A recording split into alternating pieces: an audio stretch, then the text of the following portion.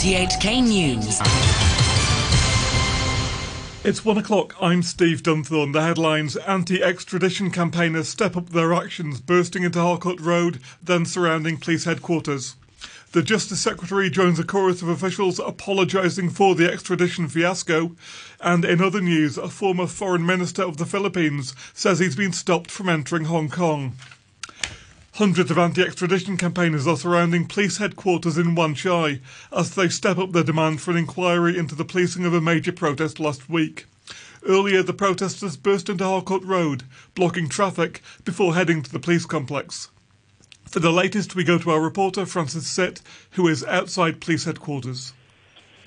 I'm currently outside the police headquarters in Wan Chai, and a big group of protesters have earlier moved their fight here. In a never-before-seen situation, and something protesters have actually warned about, hundreds of protesters are now surrounding the police headquarters. The protesters have now basically occupied the whole Arsenal Street and blocked various entrances to the police headquarters. And they're chanting slogans demanding a meeting with the police commissioner, Stephen Low, for the police to retract the classification of the June 12 protest as a riot, to release those arrested, and to investigate police response that day. Earlier, police negotiators have attempted to talk to the protesters through a loudspeaker, telling them they're not clearing up the scene, but urge protesters to express their views in a peaceful and rational manner. The negotiators said surrounding the police headquarters would seriously affect the emergency service the police provide. But the protesters booed and shouted at them, saying it's the police commissioner who they want to talk to, and shouted at them to free the protesters. So the situation here is quite tense, as the protesters have made their anger towards the police very clear through their chants. The police are definitely on guard right now, but have taken a rather passive stance and are on to making attempts to clear the crowd. We'll keep an eye on the situation. Thank you, Francis Sitt. The protests had been relatively subdued earlier this morning. Timmy Sung was at the scene and set out how the anti-extradition campaigners dramatically stepped up their actions. Just before 11 o'clock this morning, more than 1,000 black-clad protesters rushed into Harcourt Road, bringing traffic to a standstill on one of Hong Kong Island's busiest roads. Some were seen dragging barriers into the carriageway. But within a few minutes, a large number of them left and headed to the police headquarters, leaving only a few hundred people behind.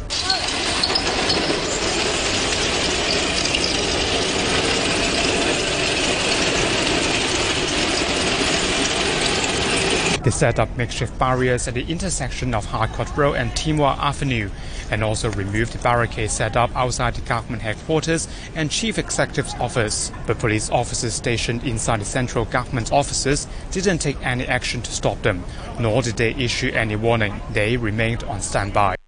Police have appealed to protesters to leave the road around police headquarters and clear Harcourt Road. Senior Superintendent Yolanda Yu stressed it wasn't a clearance operation.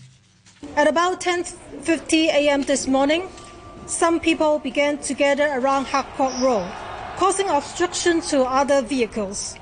Obstructions were also found in other roads, including Arsenal Street. There were also a large crowd surrounding the police headquarters, which affect police emergency service to the public. I now appeal to members of the public to leave as soon as possible. This is not a clearance operation. We respect the rights of the public to express their views in a peaceful manner. Earlier, supporters of the police had gathered outside police headquarters. An association of local members serving in the mainland's advisory body, the CPPCC, has written a letter of thanks and donated $1 million to the force. The association's president, Ian Jay, says police did a good job maintaining social order during protests these past 2 weeks. I think it's better to give the police a fair comment and view on their hardworking last week. There's a lot of, I would say, not fair, unfair attacks to their actions last week. So we want our society to be reasonable and rational to see what had actually happened last week.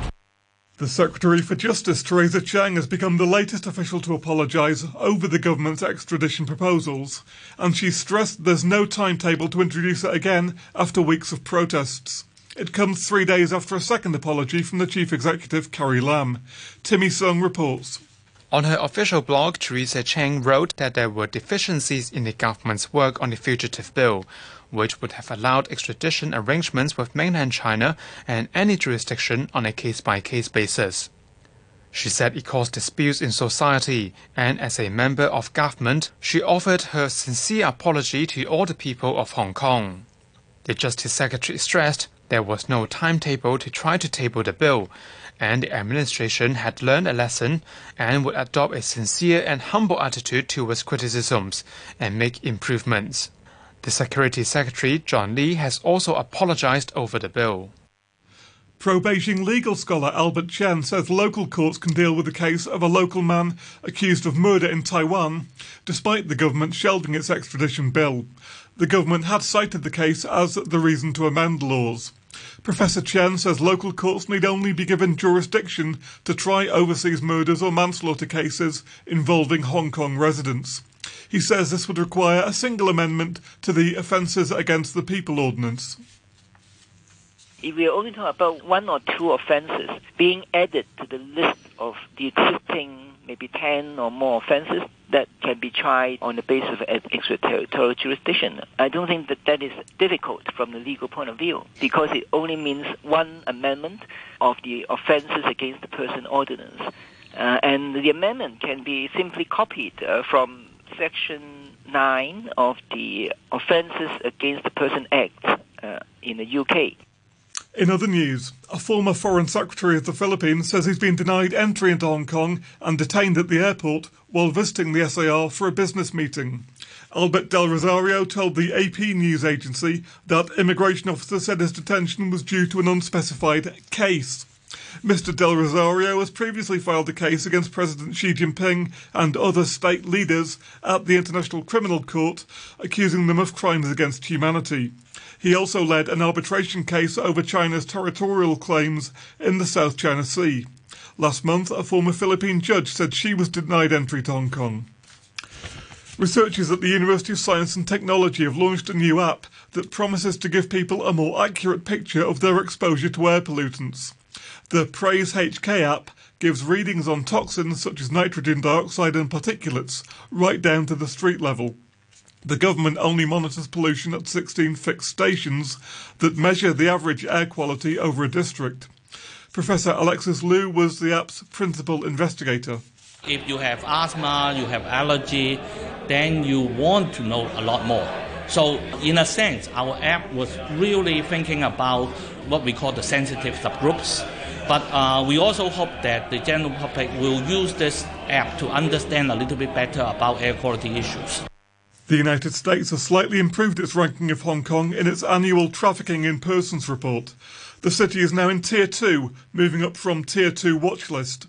It means Hong Kong does not meet minimum US standards for eliminating trafficking, but is making efforts to do so. The government here noted the report, but insisted human trafficking wasn't prevalent. Robert Kemp reports. The US State Department report praised the SAR government for setting up a hotline for foreign domestic helpers, increasing training for officials and allocating funding for an anti-trafficking plan. It also welcomed progress on victim identification and the establishment of anti-trafficking police units. But it said sufficient efforts hadn't been made to ensure the safe repatriation of victims and no labour traffickers had been convicted.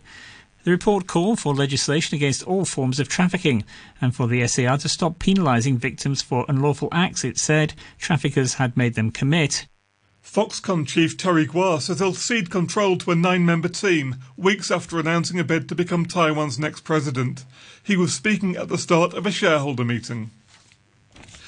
Officials in northern India say more than 40 people have been killed after a bus plunged into a gorge. Dozens more were injured in the accident, which happened yesterday in the mountainous state of Himachal Pradesh. Here's the BBC's Rumela Dasgupta. The incident occurred close to the town of Banjar in the Kulu district. More than 60 passengers were on board the bus. Many of them, according to the district police chief, were women and children returning from work and school. Some of the victims were travelling on the roof when the driver lost control around a bend and the bus veered off the road, falling more than 150 metres. The Indian Prime Minister Narendra Modi said he was deeply saddened by what had happened. It's estimated that about 150,000 people die in road accidents in India every year. After a series of votes by Conservative lawmakers in Britain, the party membership will choose between the Foreign Secretary Jeremy Hunt and his predecessor Boris Johnson to lead the party and be the country's next Prime Minister. The Environment Minister Michael Gove was narrowly eliminated. Here's the BBC's Rob Watson. So we now know in just over a month's time there will either be a Prime Minister Johnson or Hunt. Mr Johnson will no doubt be relieved he won't be up against Michael Gove. It was Mr Gove who had sabotaged Mr Johnson's last attempt at getting the top job 3 years ago, when the two men fell out badly, having previously led the Leave campaign together. Although Mr Johnson is the firm favourite, Jeremy Hunt will put up a strong fight. This is, after all, the biggest prize in British politics. Whoever wins, however, will inherit the political crisis over Brexit that has already finished off 2 prime ministers. Vietnam has set up a special task force to look at how to maintain the preserved body of the former revolutionary hero Ho Chi Minh. It'll include experts from Russia, as the BBC's Michael Bristow reports. After the Vietnamese leader died 50 years ago, his body was embalmed and put on display in a special mausoleum in Hanoi. It's still there today. But over the years, the condition of Ho Chi Minh's remains have deteriorated. The task force will look at how to preserve them for the coming decades. Russia embalmed its own revolutionary heroes, and so has expertise in this field. It's long helped Vietnam with their leader's body. But all this effort to preserve Ho comes despite a note in his will in which he asked to be cremated. The markets. A short time ago, the Hang Seng Index was at 28,458, 89 points down on the previous close. Turnover was at $46 billion. Currency is the US dollar is trading at 107.08 yen, the euro stands at $1 and the pound is worth 9 Hong Kong dollars and 92 cents. Now sport, here's Atan Chung. We start with football. The group stage of the Women's World Cup is complete. The United States finished top of Group F after a 2-0 win over Sweden. The Americans made it 3 wins out of 3, having scored 18 goals without conceding. More from the BBC's Sarah Mulkerns. The defending champions go through as group winners, and truth be told, in this their final group game that was billed as their first real test, it was relatively easy. They scored fast through Lindsay Horan 3 minutes in and then doubled their lead after the break when Tobin Heath's chip was deflected in off Jana Anderson amid a hint of offside from Carly Lloyd, but VAR ruled in the USA's favour. They will face Spain next, with a possible quarter-final against the host France looming over them, and two African sides are through to the knockout stages for the first time. Cameroon had a last gasp winner 11 seconds from time to beat New Zealand 2-1 to progress, while Nigeria advance after Chile failed to score a penalty late on against Thailand. Francisca Lara hit the bar. If it went in, it would have been a 3-0 win that would have seen them through, but the 2-0 final result sent them home and handed that final spot to Nigeria. In the Cricket World Cup, David Warner stepped up with the bat as Australia beat Bangladesh by 48 runs at Trent Bridge. Warner hit 166 for his second century in the tournament. Australia made 381 for 5. In reply, Bangladesh could only reach 333 for 8 from their 50 overs. The Australian cricket commentator Jim Maxwell says Warner's performance still won't be enough for some after his role in the 2018 ball tampering scandal in South Africa. He's a somewhat chastened individual who's coming out of a pretty grim period, yes, where he was on the nose collectively around the country, to the point where a lot of people said he should never play for Australia again. In fact, if I dare say this, I was at a function in September last year in the long room at Lord's, and there was a fella there who's captain of your one-day team, and he said exactly that. Really? He should never play again. And a lot of people had that feeling because they just felt he brought bad odour to the game. The New Orleans Pelicans have taken Zion Williamson with the #1 pick in this year's NBA draft, and it comes as no surprise. The 6'7" forward from Duke dominated the NCAA, averaging 22 points per game while shooting 68% from the field. His teammate, the Canadian forward R.J. Barrett, was taken third by the New York Knicks after the Memphis Grizzlies took point guard Ja Morant from Murray State at number 2. Rui Hachimura became the first Japanese player to get chosen in the first round. The Gonzaga forward was taken 9th overall by the Washington Wizards. And that's your look at sports. A reminder of our top story: anti-extradition campaigners are surrounding police headquarters in Wan Chai. The news from RTHK. Thanks, Steve.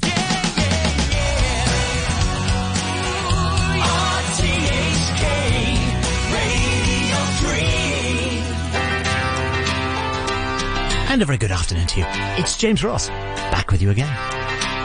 It's the 1, 2, 3 show. I'm in for Noreen Tell 3.